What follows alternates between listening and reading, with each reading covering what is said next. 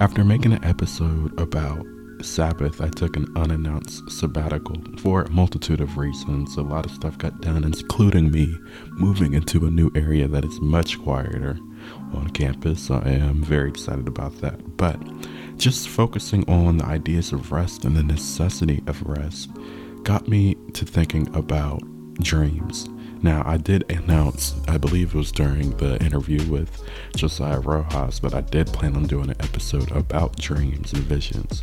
But usually when we think about dreams and visions and such the like, we think of something that is very figurative, but we overlook the prominence and importance of these subjects in the Bible throughout the whole thing, from Old Testament to the New Testament, from cover to cover. So much is in Genesis and so much is in Revelation.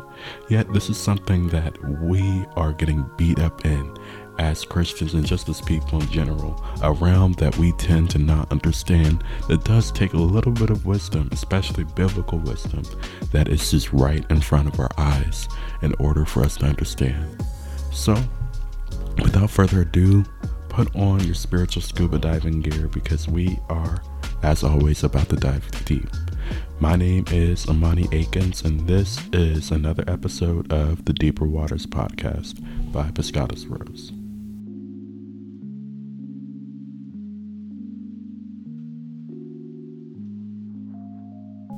This is one of those episodes to where there's so much information but such little time, so I'm going to get right into this because there's a lot to expound on. This is an advanced warfare tactic as well as just something that we should understand as disciples as we grow and move on from just laying the foundation of the salvation of our doctrine that we should pay attention to, because there is so much that goes on in this realm.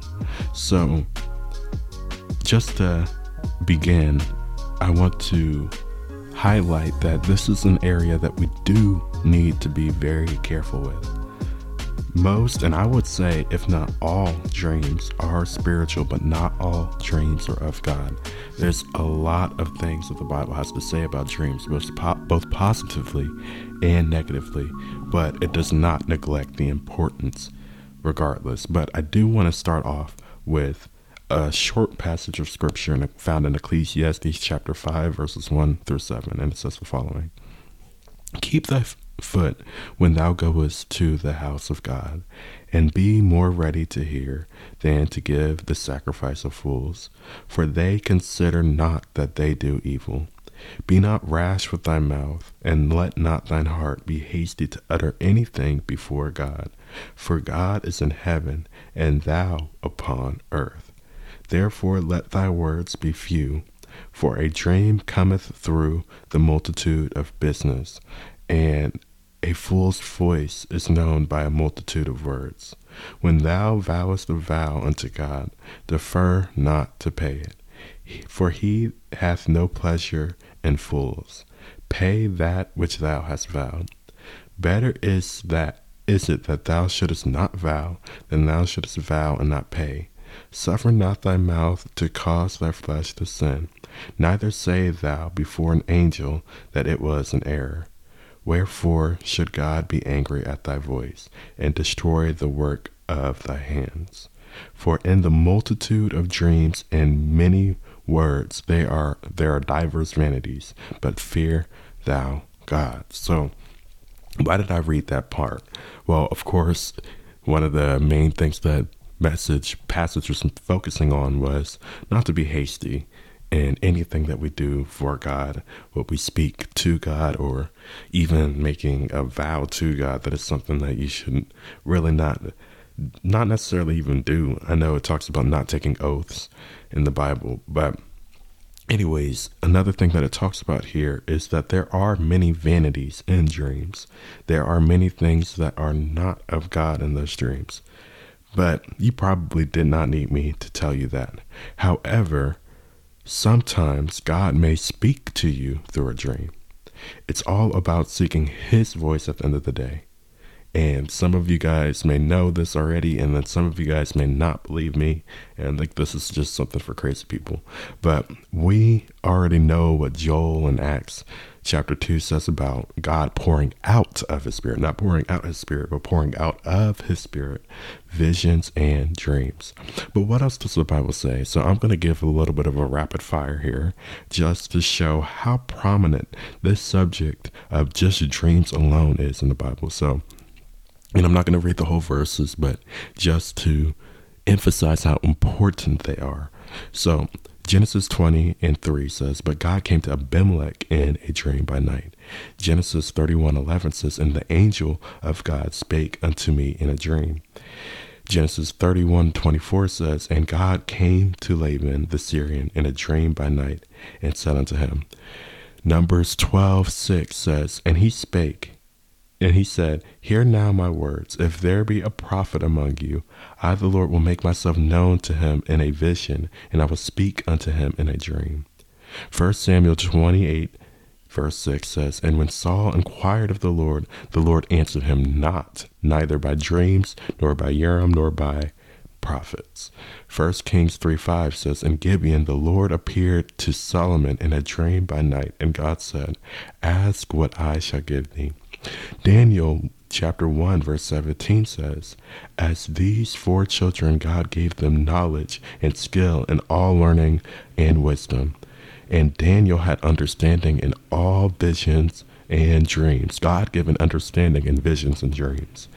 Joel 2:28, and it shall come to pass afterward that I will pour out of my spirit upon all flesh. Your sons and your daughters shall prophesy, and your old men shall dream dreams, and your young men shall see visions. Matthew 1:20, and this is in the New Testament. But while he thought on these things, behold, the angel of the Lord appeared unto him in a dream, saying, Joseph, thou son of David, fear not to take unto thee Mary thy wife, for that which is conceived in her is of the Holy Ghost. Again, in Matthew 2, chapter 12 through 13 says, and being warned of God in a dream that they should not return into Herod, they departed into their own country another way. And when they were departed, behold, the angel of the Lord appeareth to Joseph in a dream, saying, arise, and take the young child, and flee into Egypt, and be thou there until I bring thee a word. For Herod will seek the young child to destroy him. And then later on in chapter 2, verse 19 through 20. But when Herod was dead, behold, the angel of the Lord appeareth in a dream to Joseph in Egypt, saying, arise, and take the young child and his mother, and go into the land of Israel, for they are dead which sought that child's life. And then Matthew chapter 2, verse 22 says, but when he heard that Archelaus did reign in Judea in the room of his father Herod, he was afraid to go thither. Notwithstanding, being warned of God in a dream, he turned aside the parts of Galilee. So another Joseph throughout the Bible and another dreamer. And then Acts chapter 2, verse 17. And it shall come to pass in the last days, saith God, I will pour out of my spirit upon all flesh, and your sons and your daughters shall prophesy, and your young men shall see visions, and your old men shall dream dreams. We already know, if you read through the Bible or have been in a church growing up, from hearing about different prominent figures in the Bible, 2 whole stories in the Bible were fully dedicated to the topic of dreams and visions and the interpretation thereof. I'm not here to talk about Joseph or Daniel today, but to highlight what the world and psychology told us was insignificant when the Bible clearly shows it is an important, if not the primary form of communication. Now, I'm not saying it's over prayer or anything like that, but it was one of the main forms that we find throughout Scripture that God used to communicate. Even non-believers, even people who were not of the Hebrew lineage at this time, that were not God's people, received dreams and visions from God, specifically from God. The word dream is mentioned 87 times in the Bible. Many believe visions were night visions, and another form of a dream as well. Visions are mentioned 95 times in the Bible. Now, a lot of times when we think of a vision, we might be thinking of some demonic, that's a raven vision, which that's demonic. Now, that right there is also more in the realm of a trance, which is not necessarily, I'm not saying that you'll never see anything like that, because that also happened in the Bible. But visions are not always in that form. Visions and dreams and even trances were all forms of communication both in the Old and New Testament, even after the foundation of the church. Visions, so I talked about a lot of stuff here, so let's break down some of the stuff. So visions are typically dreams that are prophetic, the primary form of communication for the prophets throughout the Old Testament. So Hosea chapter 12 verse 10 says, I have spoken by the prophets, I have multiplied visions and used similitudes by the ministry of the prophets. There were open visions and closed visions. Some visions were more like daydreams that happened throughout the day. They may even go to a location and receive a vision. Some were like a trance almost. Some of them were like half reality and half vision. But many of them were what we call dreams nowadays, or what the Bible may even call night visions or closed visions. And then there's also dreams that are symbolic. When the Bible is talking about a dream specifically, these are usually symbolic, and typically almost every time a dream is mentioned, it is for a warning or awareness of a spiritual climate and even something that is coming up, but it's usually a lot more ambiguous. And I don't think there's any coincidence that the Bible said young men shall see visions that are a little bit clearer, and old men shall dream dreams, because these tend to be a little bit more ambiguous and require somebody wise to understand what is going on in this dream. And many people didn't understand their own dreams. So that is very important. So we see that dreams and visions, these are very prominent throughout the whole entire Bible. God talked to every prophet this way, and even people who weren't necessarily in the office of a prophet, he talked to through this way. God talked many times, and even the angel of the Lord talked through this way. So it's okay if people call you crazy for paying attention to this stuff, because they hated Joseph. They hated him for being a dreamer, but it was Joseph that had this level of wisdom, both Joseph and Daniel, that elevated them to heights, both in the natural world and in the spiritual world. So let the people who hate on this be foolish and keep on hating. But this is something that the Bible is very clear on, that this is a form of communication that we at least need to pay attention to. I'm not saying it's something that we need to exalt, but it is something that we need to pay attention, both for the reasons of hearing God, but also for the reason of paying attention to what is not of God. So let's start here in Jeremiah chapter 23, and starting with verse 1. Woe unto the pastors that destroy and scatter the sheep of my pastures. So just to pause right there, pastor is another term for a shepherd. So, saith the Lord, therefore thus saith the Lord God of Israel against the people that feed my pastors that feed my people. Ye have scattered my flock and driven them away, and have not visited them. Behold, I will visit upon you the evil of your doing, saith the Lord. And I will gather the remnant of my flock out of all countries whither I have driven them, and will bring them again to their folds, and they shall be fruitful and increase. And I will set up shepherds over them, which shall feed them, and they shall fear no more, nor be dismayed, neither shall they be lacking, saith the Lord. Behold, the days come, saith the Lord. I will raise unto David a righteous branch, and a king shall reign and prosper, and shall execute judgment and justice in the earth. And in his days Judah shall be saved, and Israel shall dwell safely. And this is his name, whereby he shall be called the Lord our righteousness. Therefore, behold, the days cometh, saith the Lord, that they shall no more say, the Lord liveth, which brought up the children of Israel out of the land of Egypt. But the Lord liveth, which brought up in, which led the seed of the house of Israel out of the north country, and from all the countries whither I had driven them. And they shall dwell in their own land. So that was the prophecy right there. But now we're going to get into the part more about the dreams and even false prophecies. So, verse 9. Mine heart within me is broken because of the prophets.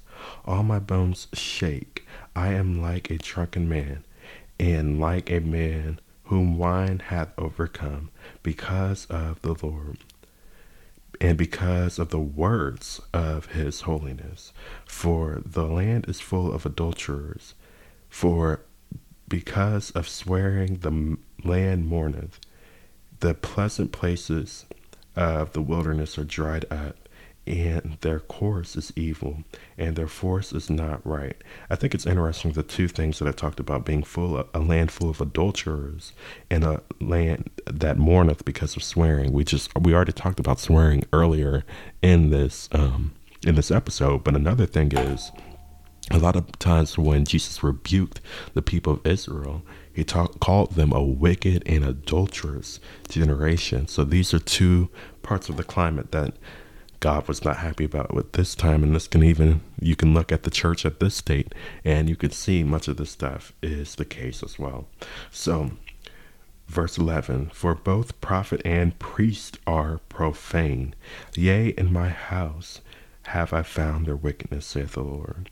Wherefore their ways shall be unto them as slippery ways in the darkness. They shall be driven on and shall fall therein.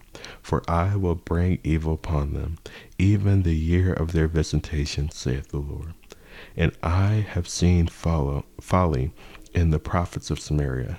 They prophesied in Baal, and caused my people Israel to err.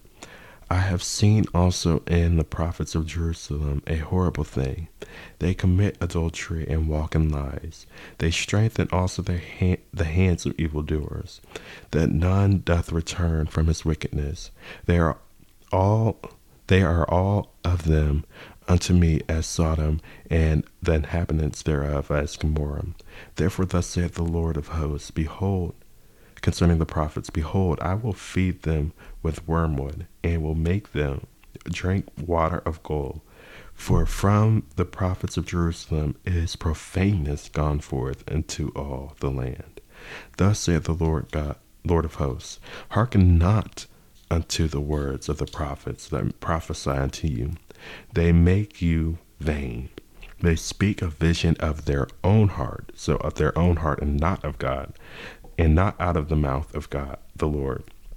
They say still unto them that despise me, the Lord hath said, ye shall have peace. And they said unto everyone, they say unto everyone that walketh after the imagination of his own heart, no evil shall come upon you. For who hath stood in the counsel of the Lord, and hath perceived and heard his word? Who hath marked his word and heard it? Behold, a whirlwind of the Lord is gone out in fury, even a grievous whirlwind. It shall fall grievously upon the head of the wicked. The anger of the Lord shall not return until he have executed, and till he performed the thoughts of his heart in the latter days. Ye shall consider it perfectly. I have not sent these prophets, yet they ran. I have not spoken to them, yet they prophesied. But if they had stood in my counsel, and had caused my people to hear my words, then they should have turned them from their evil way, and from their evil doings. Am I a God at hand, saith the Lord, and not a God afar off? Can anyone hide himself in secret places, that I shall not see him? Saith the Lord, do not I fill heaven and earth, saith the Lord? I have heard what the prophets said that prophesied lies in my name, saying, I have dreamed, I have dreamed. How long shall this be in the heart of the prophets that prophesy lies? Yea, they are prophets of the deceit of their own heart, which think to cause my people to forget my name by their dreams. which they tell every man to his neighbor, as their fathers have forgotten my name for Baal. The prophet hath a dream. The prophet that hath a dream, let him tell a dream. And he that hath my word, let him speak my word faithfully. What is the chaff to the wheat, saith the Lord? Is not my word like as a fire, saith the Lord, and like a hammer that breaketh a rock in pieces? Therefore, behold, I am against the prophets that say, prophet, saith the Lord, that steal my words, every one from his neighbor. Behold, I am against the prophets, saith the Lord, that use their tongues and say, He saith. Behold, I am against them that prophesy false dreams, saith the Lord, and do tell them, and cause my people to err by their lies, and by their lightness. Yet I sent them not, nor commanded them. Therefore they shall not profit this people at all, saith the Lord. And when this people, or the prophet or a priest, shall ask thee, saying, What is the burden of the Lord? Thou shalt then say unto them, What burden? I will forsake you, saith the Lord. And as for the prophet and the priest, and the people that shall say, The burden of the Lord, I will punish that man and his house. Thus shall you say, every one to his neighbor, and every one to his brother, What hath the Lord answered, and what hath the Lord spoken? And the burden of the Lord shall ye mention no more, for every man's word shall be his burden. For ye have perverted the words of the living God, of the Lord of our hosts, the Lord of hosts our God. Thus shalt thou say to the prophet, What hath the Lord answered thee? And what hath the Lord spoken? But since ye say, The burden of the Lord, therefore thus saith the Lord, because ye say this word, the burden of the Lord, I have sent unto you, saying, Ye shall not say the burden of the Lord. Therefore, behold, I, even I, will utterly forget you, and I will forsake you, and the city that I gave you and your fathers, and cast you out in my presence. And I will bring an everlasting reproach upon you, and perpetual shame, which shall not be forgotten. So this right here is a very brutal chapter right here. It talks a lot, but the biggest things it talks about is not prophesying falsely, prophesying from your heart, and things that you've imagined yourself. When you, even applying this to dreams, but not even just dreams, anything that you do, when you feel like you've received a word, well, even before that, if you know you didn't receive a word from God, never say, God told me this or God told me that, because that will get you into a lot of trouble. I know a lot of people joke around saying that and don't have an ill intent, but that is something that God does not play around with. And also, there are sometimes, even from my own experience, that I've come into people who have tried to speak in the name of the Lord, and it can bring a lot of damage to the people who hear it, and it will also bring a curse upon the person who says so. And I will get more into that later.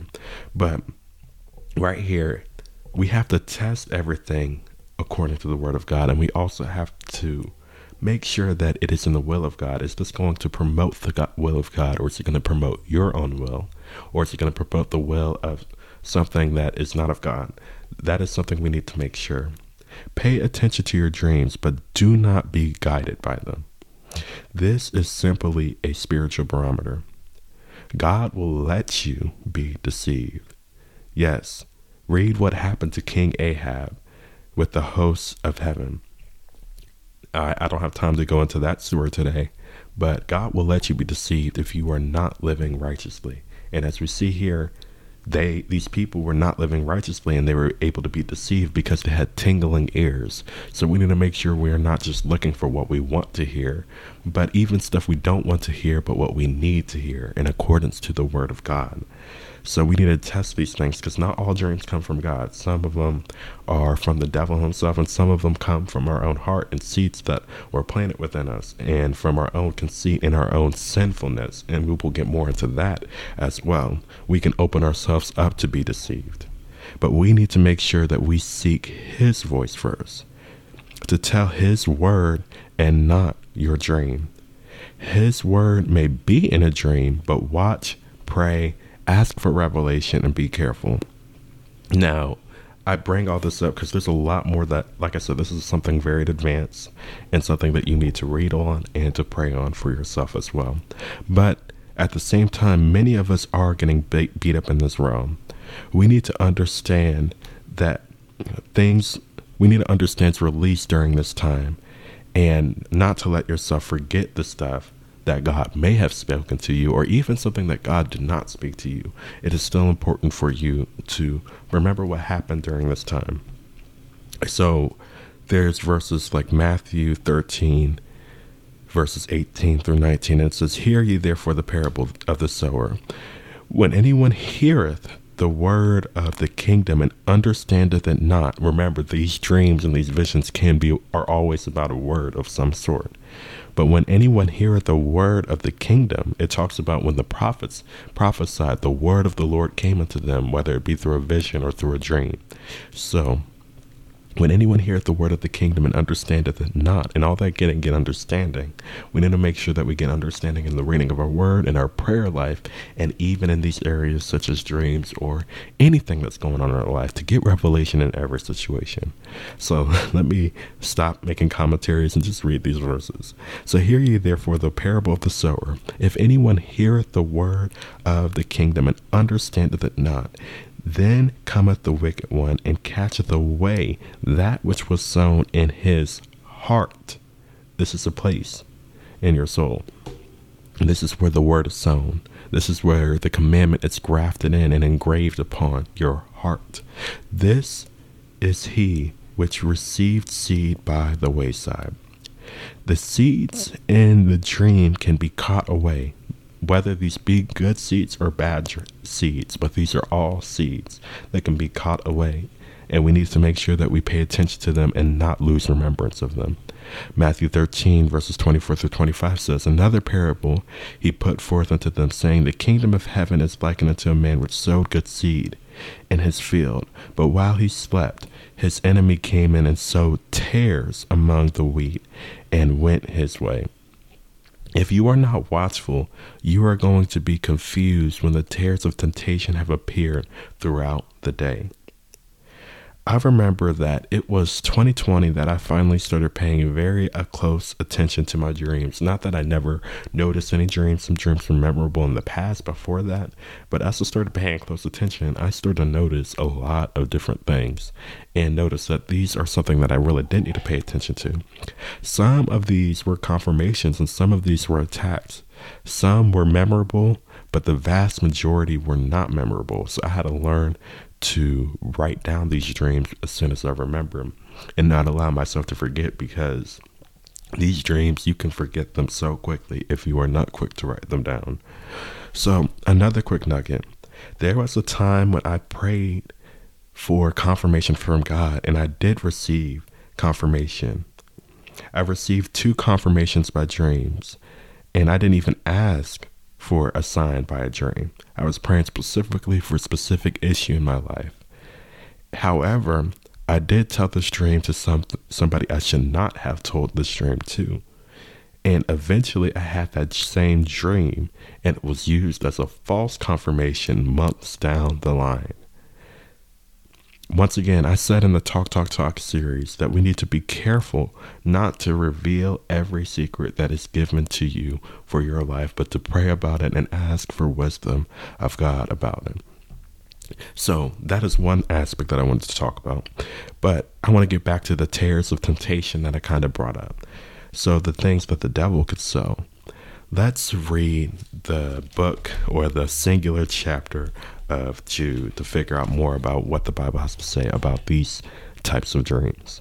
So starting with verse 1, it says, "Jude, the servant of Jesus Christ and brother of James, to them that are sanctified by God the Father and preserved in Jesus Christ and called, mercy unto you and peace and love be multiplied. Beloved, when I gave all diligence to write unto you of the common salvation, it was needful for me to write unto you, and exhort you that ye should earnestly contend for the faith which was once delivered unto the saints." Oh, my Bible wanted to get stuck there.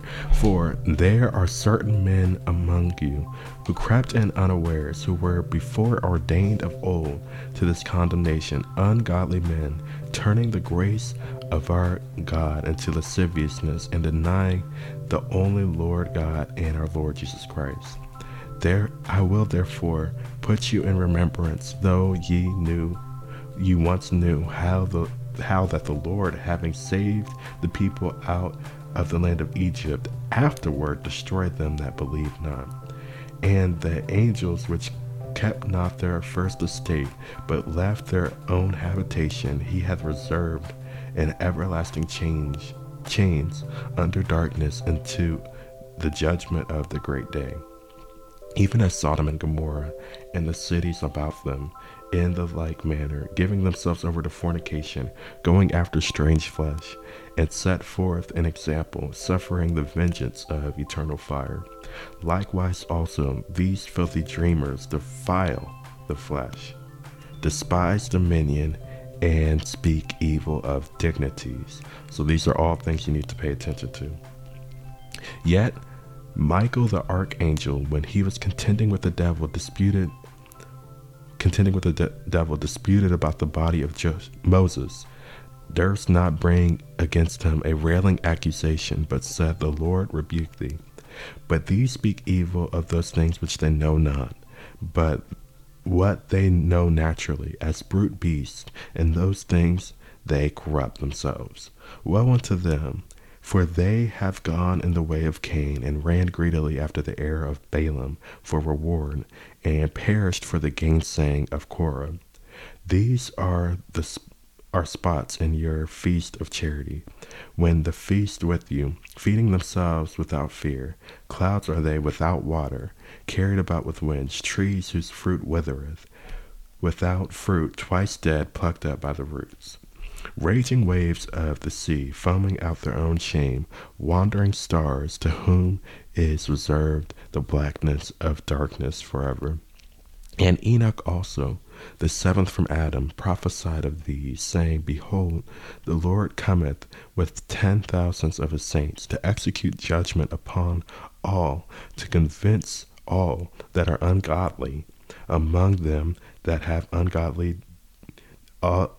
all their ungodly deeds which they have ungodly committed, and all their hard speeches which ungodly sinners have spoken against him. These are murmurers, complainers, walking after their own lust, and their mouth speaketh great swelling words, having men's persons in admiration because of advantage. But, beloved, remember ye the words which were spoken before of the apostles of our Lord Jesus Christ, how that they told you there should be mockers in the last time, who should walk after their own ungodly lusts. They who separate themselves, being sensual, having not the Spirit.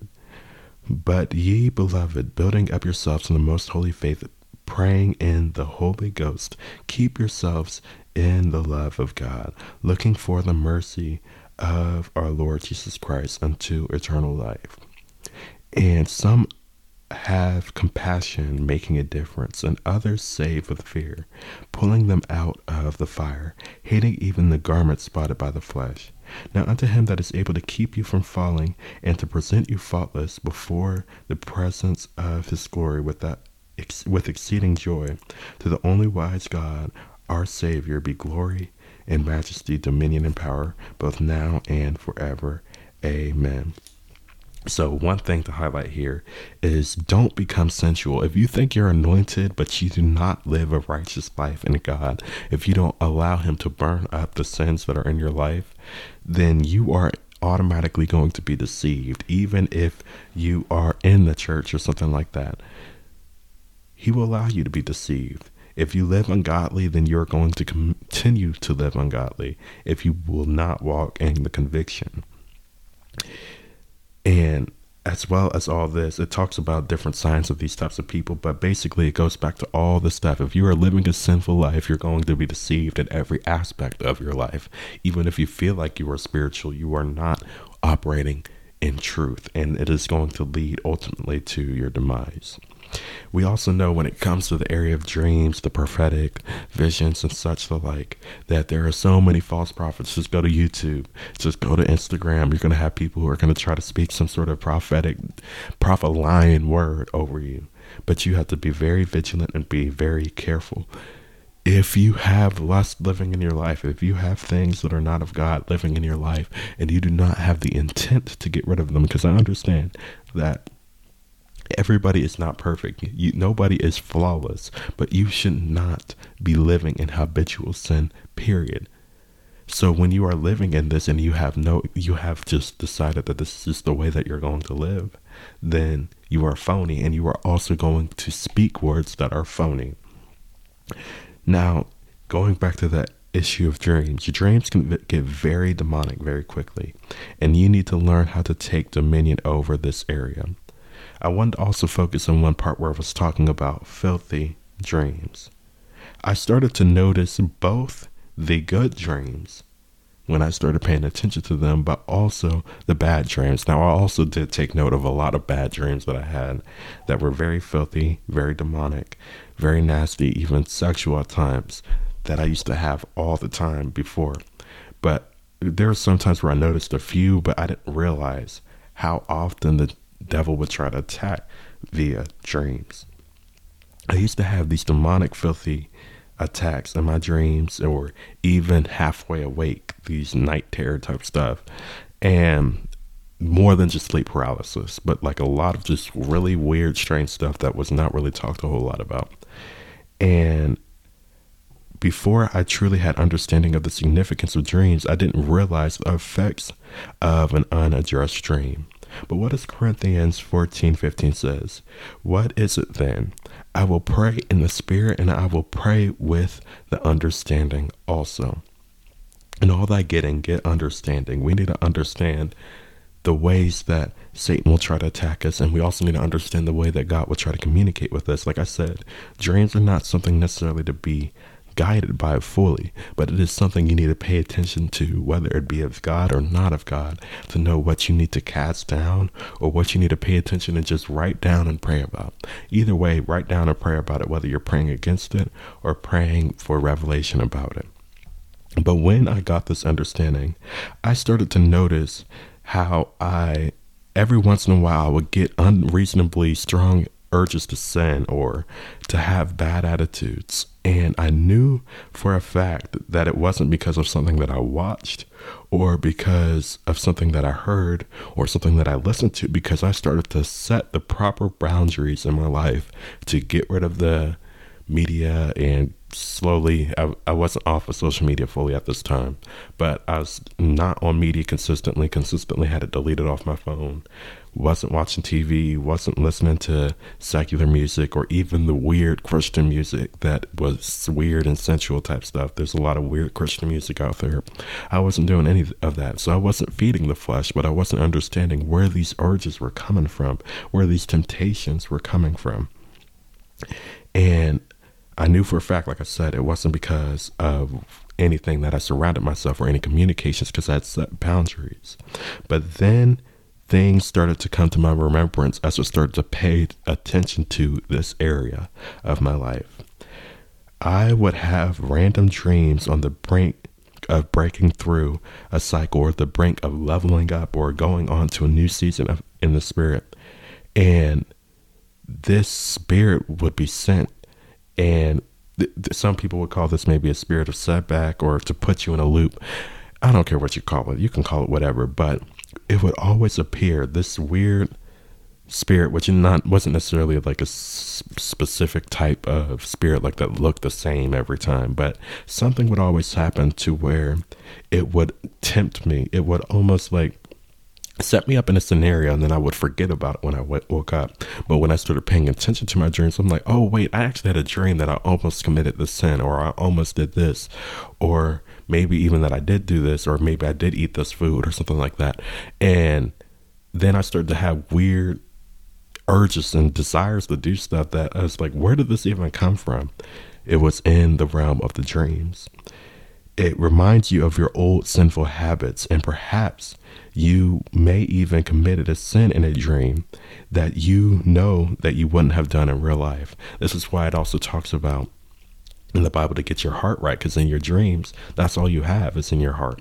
When you're in this realm of the spirit, and this is like almost like a spiritual mailbox, all you have is what's in your heart. So if you have the commandments in your heart, then I've noticed, even as I paid more attention recently, I don't fall to these things, but I am still tempted by these things, versus when I wasn't really walking in the commandments, I actually fell to these things. So then even though I'd be in a long cycle of doing right, because I wasn't all the way in the right, I will fall back into these things. But these are the seeds that I was talking about. Not just God, but angels. These angels are just a term for divine messengers. Now, sometimes they will be called Malachim, which is the actual being of an angel. There's also different types of angels that aren't necessarily messengers, like seraphim, cherubim, and whatever. But messengers, that can even be a person. But they communicate through this mailbox called dreams. But you have to remember, not all angels, not all messengers are of God. Some bad dreams come to ruin your day just by you speaking the death that happened in the dream over your life. Some dreams just need rebuked. But you also, like I said, you want to pay attention to them. You see, not all dreams are prophetic, but some are. But all dreams are important and could even be symbolic. And I know what some people may be thinking, oh, but it's just the food that I ate last night. And let me tell you, you're right. It could be that. The Bible commands in Acts that Gentiles did not eat the food sacrificed to idols. So in Acts 15:20, it says, but we write unto them that abstain from pollutions of idols, and from fornication, and from things strangled, and from blood. Acts 21:25 says, as touching the Gentiles which believe, we have written and concluded that they observe no such thing, save only that they keep themselves from things offered to idols, and from blood, and from strangled, and from fornication. Revelation 2:20. Notwithstanding, I have a few things against thee, and this is talking to the church, because thou sufferest that woman Jezebel, which calleth herself a prophetess, to teach and to seduce my servants to commit fornication and to eat things sacrificed to idols. Revelation 2 verse 14, once again talking to the church. But I have a few things against thee, because thou hast there them that hold the doctrine of Balaam, who taught Balak to cast the stumbling block before the children of Israel, to eat the things sacrificed to idols, and commit fornication. So Gentiles, keep in mind, were not required to keep the customs of the Jew, but they were still required to keep the commandments of Jesus and of the church. And this commandment was put before fornication. But just like when the letters talked about the holidays and the other customs of the Jews, we use this as an excuse to add paganism and to profane the holy way of life, instead of understanding that this was only meant to have less required of us by the Hebrew customs. We don't have to follow these customs, but this doesn't give us a right to make our own. This doesn't mean that we can Christianize what God said was unclean. Who can make clean what God made unclean? Who can make straight what God made crooked? Who can make unclean what God made clean? These are traditions of man that stem from doctrines of devils. Anytime you have a tradition of man that is not based off of biblical principles and not based off of God, and it's going to be a stumbling block both for people in the church and for people trying to understand why there's hypocrisy in the church. People try to use verses about meats, just like many other verses in the Bible, to justify the lackadaisical, Laodicean church culture that tries to use grace to trump the commandments and wonder why they live a cursed life. We have to abide by his commands and spiritual laws so that we don't give occasion to Satan by our ignorance. There's so much that we have to pay attention to, but we have to make sure at the end of the day that we are going by his word. We see over and over again that these prophets, both Jezebel and Balaam, were two prophetic figures in the Bible. They called themselves prophetesses, prophets and prophetesses, but they were living lustful lives. And because of people's tingling ears, they listened to them. But you have to look, what does this thing produce? Anything in life. We talk about personal conviction, but really the Bible talks more about desires. Conviction is not necessarily something that is mentioned in the Bible, but we need to look and see, what does this urge me to do? What is this lust or this desire? Because lust are of the flesh and desires are of the spirit. The spirit, not your spirit, but the spirit. What does this thing create in this prophecy, in this dream, in this vision, and even in things in normal life, the TV show, the music that we listen to, all these different things? We need to pay attention. What does this thing create? Does it lead us closer to God at the end of the day or further from God? It doesn't matter what you believe, because you can believe a lie. You need to make sure you are paying attention to what this is producing. There is no such thing as a gray area, and I love it because somebody from my school said it this way, who was getting their life back with Christ. They said they had to learn that there are no gray areas in Christ, because a gray area is just a confusing version of a black area, and that God is not a God of confusion. So anything that creates any sort of confusion, you might as well just go with the clean option, because there are no gray areas. There are no confusing boundaries in Christ. We have to abide by his commands and his spiritual laws, so we don't give occasion to Satan by our ignorance. And you may say, oh, well, I don't know, and I haven't chose to know, so it's not going to hurt me. But the Bible clearly says people are going to perish for a lack of knowledge, and not to be ignorant of Satan's devices. So we need to pay attention to all this stuff and make sure that we know our word, so that we know what is of God and learn to discern what is not the spirit of God. Another thing, poverty can come quickly when we sleep. Why do you think Solomon emphasized this so much? This does not mean that we can never rest, though. The Bible commands us to rest, but we should not be obsessed with sleep. We shouldn't be afraid to sleep either. Too much sleep or too little sleep is a telltale sign of heavy demonic activity in your life. We should be excited because we're about to receive some sort of spiritual insight, but we should not be obsessed with sleep. We should be ready to receive rest, but we should not be obsessed with it. And we should also not abstain from sleep and be restless, because we should labor, as I talked about this last episode, to enter into rest. So rest is an important part it's a part of your worship to God. That was the point of Sabbath, was to rest and to worship God and to commune with God. So rest is important, but laziness is something when we will go into an area that is not of God. And even when it comes to our walk with God, if we are living a lazy Christian life and a lackadaisical Christian life, then we are going to end up falling into idolatry. We're going to end up falling into the things that are not of God.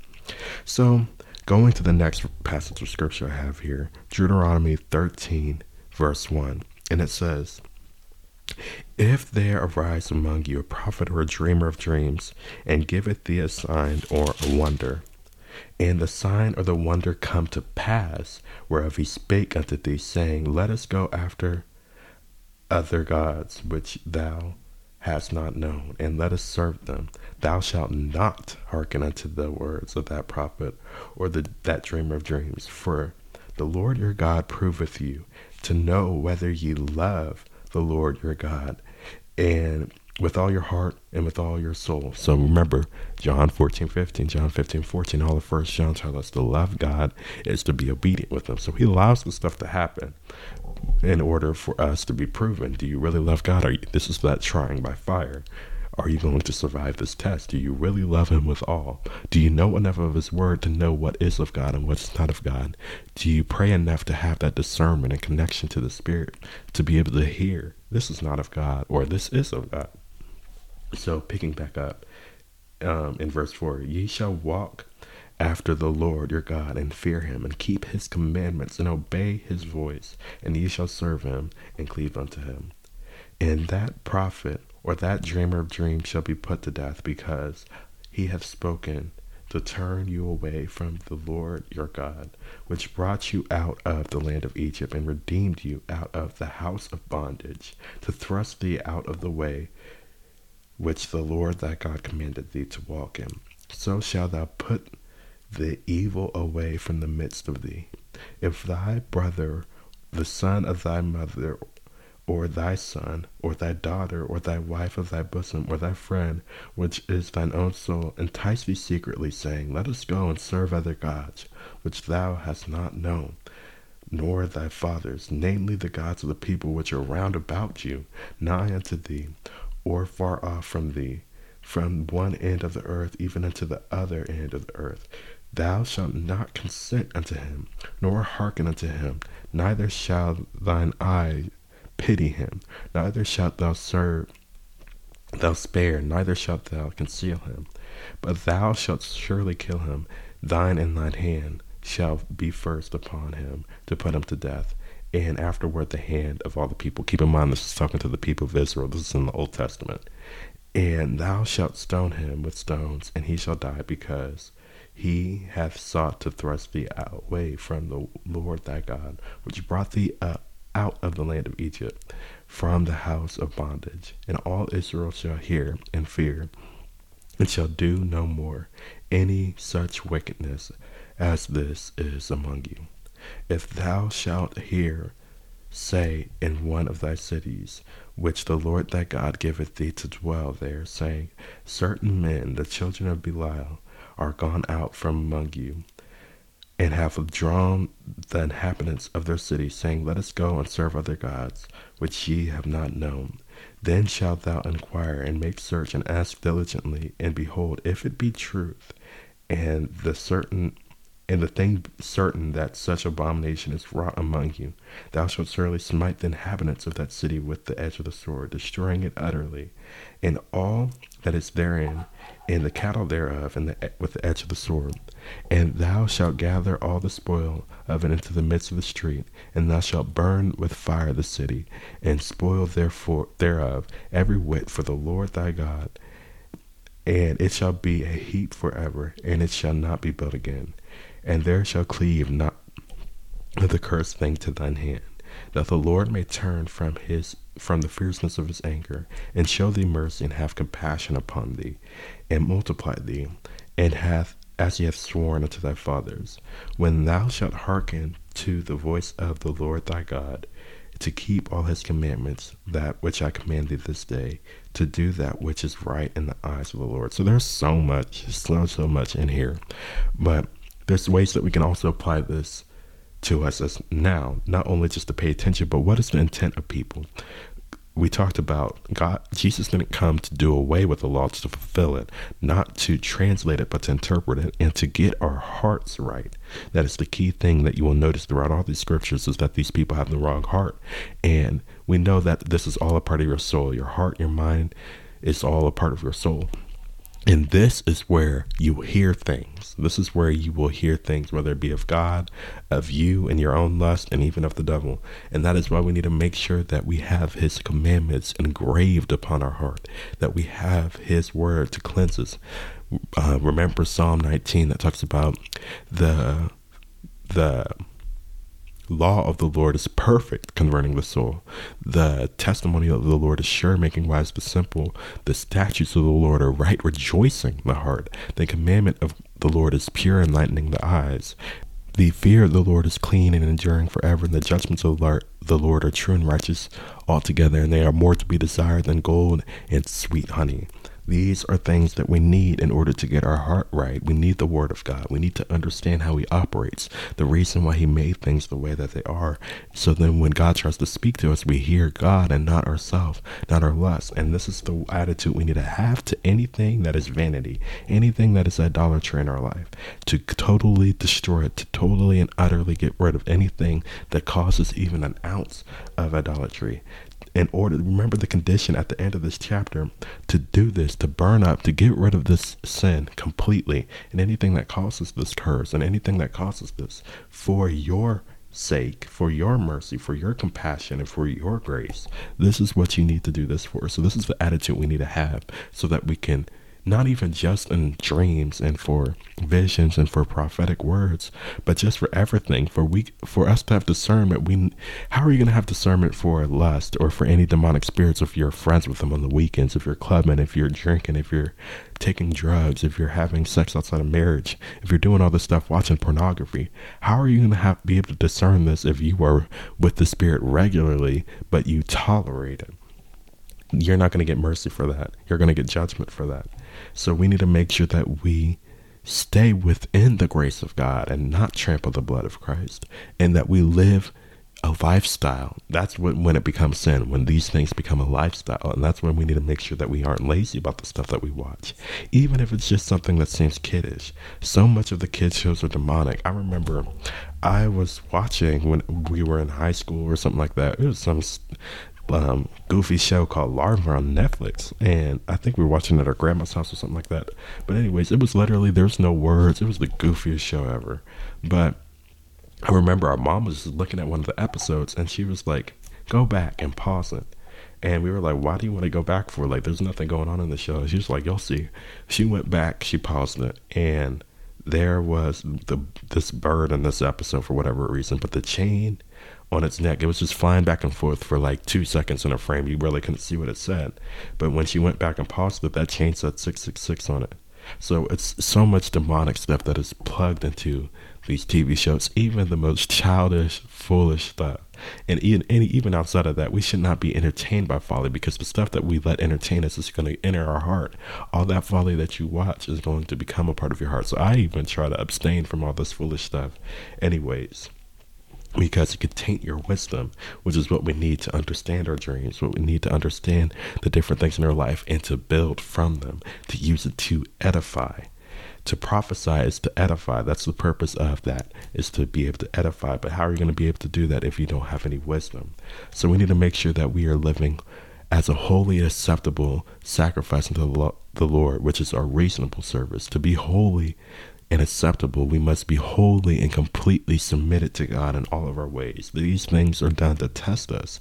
We will not fall for these temptations. We will not fall for any tests. We will not fall for anything if we are in the love of God. We will not even fall for it, because we know what is of God and what is not. Now, you may not always understand your dreams, but we need to be careful about interpreting. Don't go looking at some angel number site or some psychic or some weird demonic stuff, because I've seen some stuff about dreams and it's just like, oh, like, what are y'all even talking about? Like, what made you even look there? Like, just when it comes to dreams, you don't need to look up anything. Just read the Bible, look for symbolism within the Bible, but ultimately just pray to God about it. The Bible talks about praying to God for wisdom and revelation, and if any man lack wisdom, ask of our Father. Even Daniel received interpretation that he didn't always truly know what it meant. Job, our job is to be watchful and to be prayerful. I truly believe the emphasis was placed on old men dreaming dreams, not because they're the only ones that have dreams, but most of the time they have enough wisdom and experience to have a good understanding. Now, not everybody that interpreted dreams was old, but I think that's why the emphasis was put on them, because it usually takes people long to get this wisdom in their life and to value it.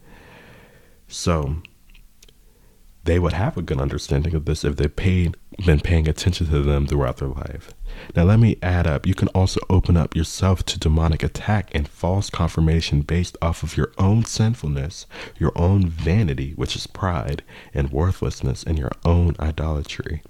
Zechariah chapter 10 verse 2 says, "For the idols have spoken vanity, and the diviners have seen a lie, and have told false dreams. They comfort in vain. Therefore they went their way as a flock. They were troubled because there was no shepherd." They seen a lie. If you are not operating out of the spirit of truth and you are not fully submitted to God in all your ways, you will be subject to lies. Sure, you may see in the spirit, but you will be seeing by fallen angels, demonic messengers. This is why Paul had to rebuke that diva, that diviner, who was speaking facts, but from the wrong spirit. If it is not holy, it is not acceptable. And that's why we need to get right, church. We need to make sure that we are living pure and holy so that we will be sensitive, that we will be discerning of the spirits. God will pour this out of his spirit, that we will have discernment, that we will be able to see these things. It is God's will for us to see some of the stuff and to understand, to receive warnings and to see what is coming ahead. He doesn't do anything unless he's revealed it unto the prophets. And he's given us the spirit. The Bible tells us to covet to prophesy. And this is an important part of doing such. But we need to make sure that we are allowing ourselves to be cleansed, to let go of those things, even those things that we don't think are important, but we just love it so much. It's going to lead you astray. It's going to lead you astray. So you have to make sure that you are living an intentional life for God. God can discern your heart with its intent. So if you're not living intentionally, you are bound to be deceived. It is not an option. You are going to be deceived. You have to have the right heart in order to not be deceived. I'm not saying you're not going to see anything, but you're going to be deceived. But to live in revelation, you have to live a holy life. And that is not to say you are a perfect person, but you have to live with intention and allow God to remove those things, even those things that are normal in society today. We have to come out from the world. We have to be separate. And you're going to look weird. You're going to look goofy, but that is just what it costs. But if you truly want to operate how God wants you to operate, you have to be willing to do so. So going on in my concluding passage of scripture, Numbers chapter 12. And I know I said a lot here. There's so much I want to expound on. And even before I say that, there's a lot of things when it comes to interpreting dreams. Sometimes it may be harder to interpret certain aspects, but there's a lot of things that look at what something is. So this is just my nugget as I've paid attention to certain things. For example, let's say you're looking at something that happens with a car, whether it be upgraded, downgraded, crashing, whatever. That is something that is a vehicle, a destination, transportation. You're not going to see cars in the Bible, but you're going to see donkeys in the Bible. You're going to see horses in the Bible and chariots in the Bible. And you're also going to see certain aspects and principles mentioned throughout Proverbs and such about these chariots and all that. So you can even use your Bible app or Bible Gateway online and look up, okay, I may have had a car, but what is another thing of transportation? That's just one aspect. Looking at food, looking at such certain things, what is clean and unclean animals that may be attacking you and stuff like that. Use the Bible as your reference and also simply pray about it. So I know I didn't have too much time. There's a whole lot that I wanted to give you in this episode, but my emphasis is just to pay attention, to pray about it and get revelation, because this is a realm that so many of us get attacked in a daily basis, on a daily basis, because we are ignorant and we don't pay attention. But no, I'm going long. This is to make up for the last episode that I made that was going short because it was in a loud environment and I didn't really have that much to say that week. But let's pick up in Numbers chapter 12 and verse 1. And it says, "And Miriam and Aaron spake against Moses because they spoke against the anointed man of God because he married an Ethiopian woman." This is a thing about ethnicity, not necessarily about racism, because there's no such thing as racism. There's only one race. And I'm not going to go too deep into that, but this is the thing about ethnicity, because this was very valuable to the people at that time. So anyways, picking up, whom he had married, for he had married an Ethiopian woman. And they said, "Hath the Lord indeed spoken only by Moses? Hath he not spoken also by us?" And the Lord heard it. Now the man Moses was very meek, or humble, above all men which were upon the face of the earth. And the Lord spake suddenly unto Moses, and unto Aaron, and unto Miriam, "Come out ye three unto the tabernacle of the congregation." And they three came out. And the Lord came down in the pillar of the cloud, and stood in the door of the tabernacle, and called Aaron and Miriam, and they both came forth. And he said, "Hear now the words. If there be a prophet among you, I, the Lord, will make myself known unto him in visions, and will speak unto him in a dream." But pay attention to this. "My servant Moses is not so, who is faithful in all mine house. With him I will speak mouth to mouth, even apparently, and not in dark speeches or anything that is ambiguous and something abstract that you have to figure out, any sort of riddles or any such. And he would speak very clearly unto him. And the similitude of the Lord shall he behold. Wherefore, when then were ye not afraid to speak against my servant Moses? And the anger of the Lord was kindled against them, and he departed. And the cloud departed from off the tabernacle, and behold, Miriam became leprous, as white as snow.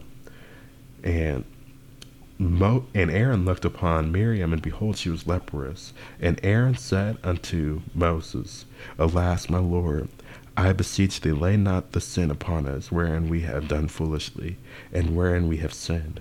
Let her not be as one dead, of whom the flesh is half consumed, when he cometh out of his mother's womb.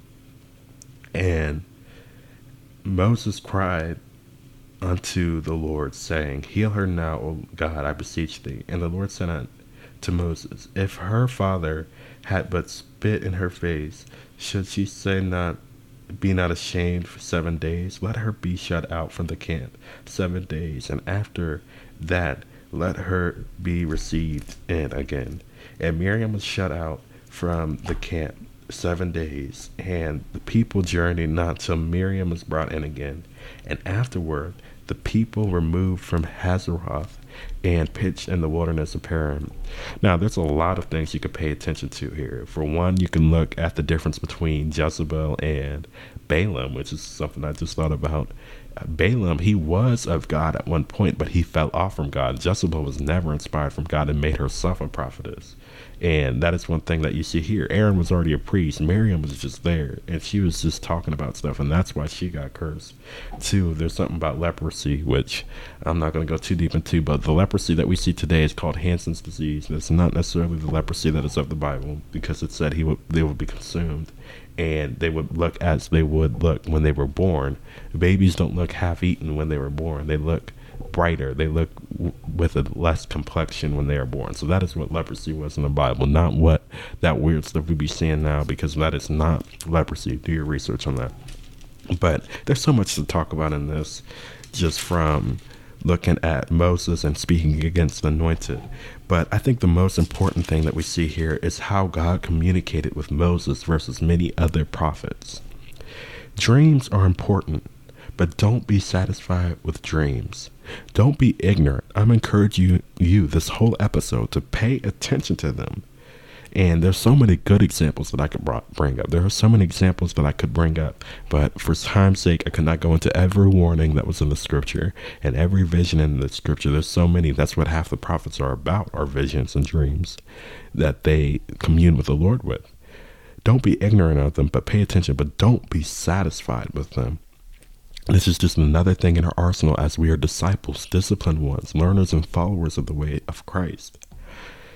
He has more than visions and dreams and these trances and such like, open visions, closed visions, or whatever you want to call them.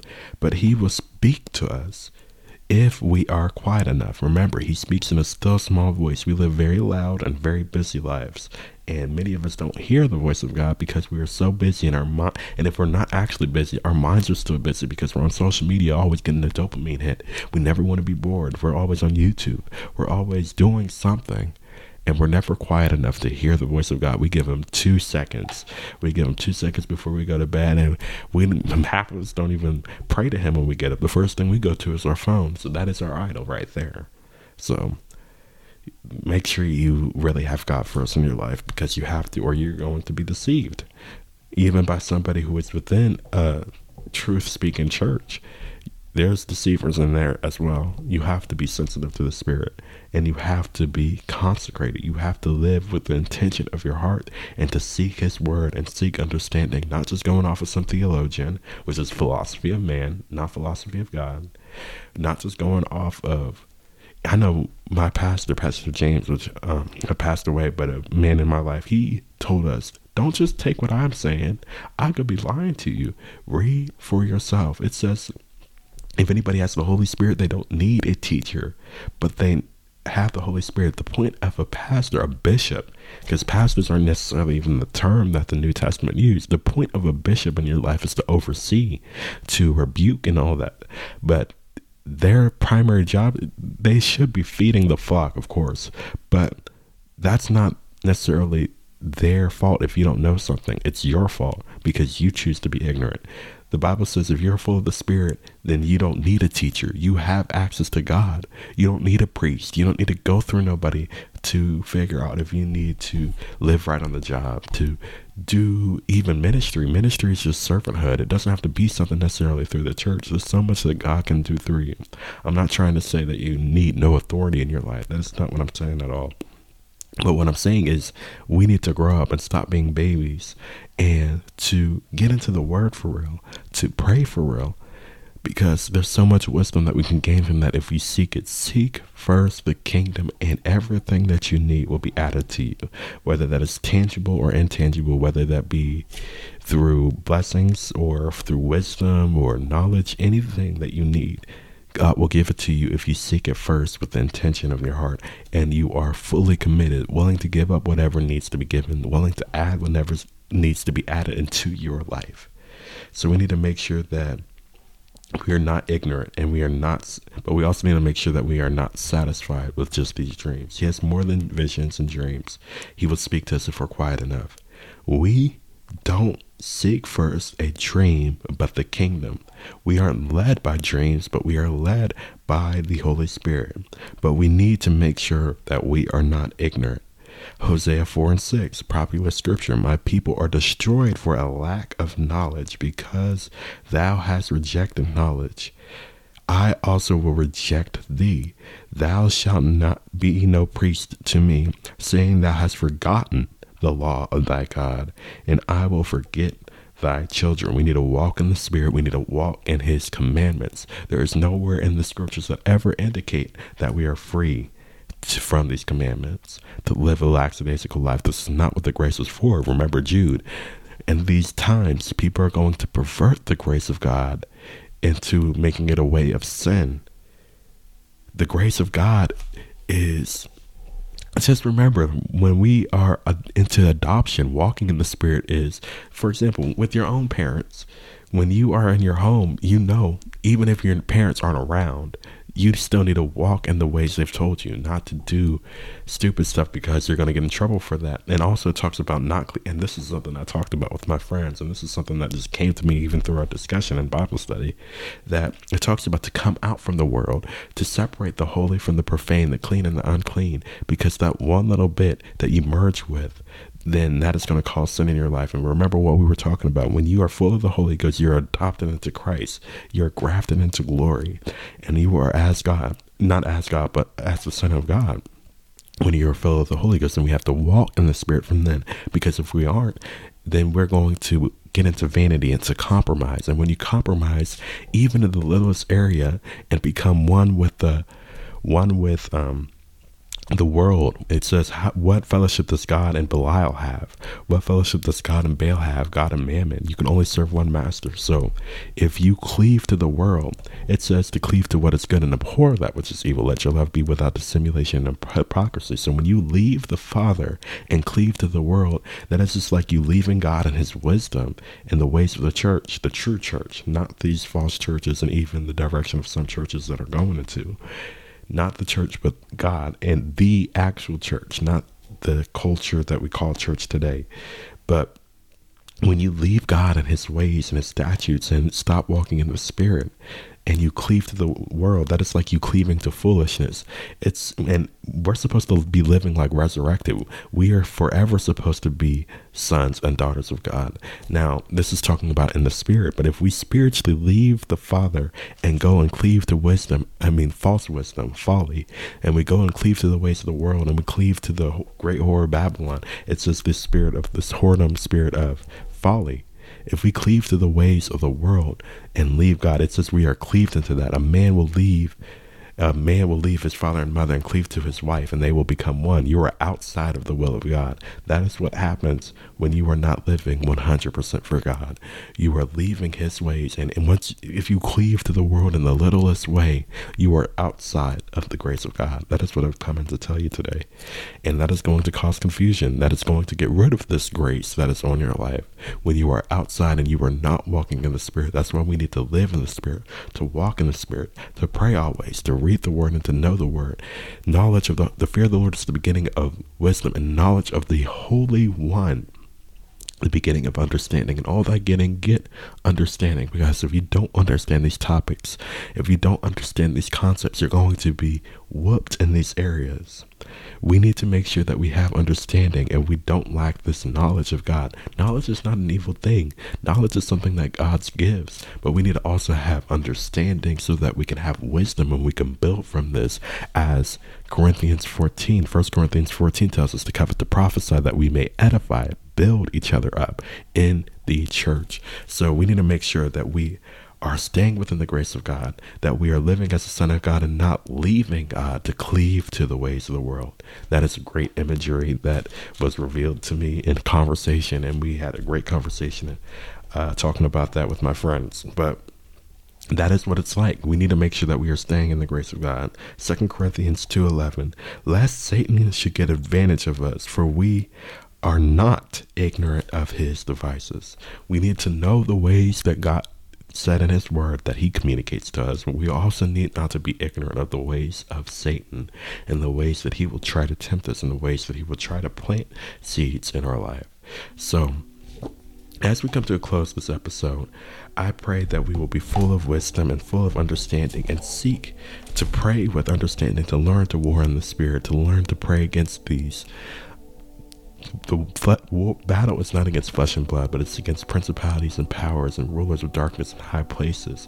And that's why we need to be garnered with the loins girded with truth, the breastplate of righteousness, and as another place says, of righteousness, truth, and love in the Bible. Feet shod with the preparation of the gospel of peace, holding up the shield of faith to quench the fiery darts of the wicked. That's both belief and doctrine. We need to make sure that we have everything pure and right according to God. Helmet of salvation, and fighting with the word of God, which is the sword of the Spirit. We need to make sure that we know this stuff and that we are not ignorant. So as we come to close, let us pray. Dear Heavenly Father, I thank you for this day, and I thank you for everything that you provided for us. And I pray, Lord, that you would continually lead us in your way, lead us in your paths, teach us your ways, as Psalm 25 says. Show us your paths, show us the secret that is for them that fear thee and for them that are humble. Lord, I pray, Lord, that you would bring fire upon every deception, that you would disannul the covenant of death and give us the covenant that brings revelation. Pour out of your Spirit wisdom and understanding and revelation. Pour out of your Spirit counsel and might. Pour out of your Spirit knowledge and the fear of the Lord. Pour out of your Spirit truth. Pour out of your Spirit, Lord, the grace and faith to believe, and pour out of your Spirit understanding, that we may know the ways of you, that we may walk in your statutes, that we will walk in the testimony, that we may walk in your spiritual laws, that we may walk in all the ways that you have for us, to walk in the fear of the Lord, to walk in your ways, to walk clean, and to walk with understanding. I pray that you give us understanding when you give us visions and dreams, that we will remember them, that we would have revelation, and that we would not be ignorant of Satan's devices, but that you would teach our hands to war, to pray against these things, to come out of agreement with the devil. I pray against every covenant. I pray that you would bring fire upon that, upon every stronghold on our minds and in our spirits that are causing us to be stagnant and not to grow and to go deeper and further to the word of God. I pray, Lord, that you would give people a desire to seek these things, so that they would have understanding, and that they would go and study this on their own, Lord, and that they would be blessed for such. And I pray, Lord, that you would continue to give revelation to your people, to continually grow us, that we would not stay children, but that we would think and be as a man, be as fully grown people in Christ, and to continually walk as disciples, learning and growing in Christ. In Jesus' name I pray. Amen.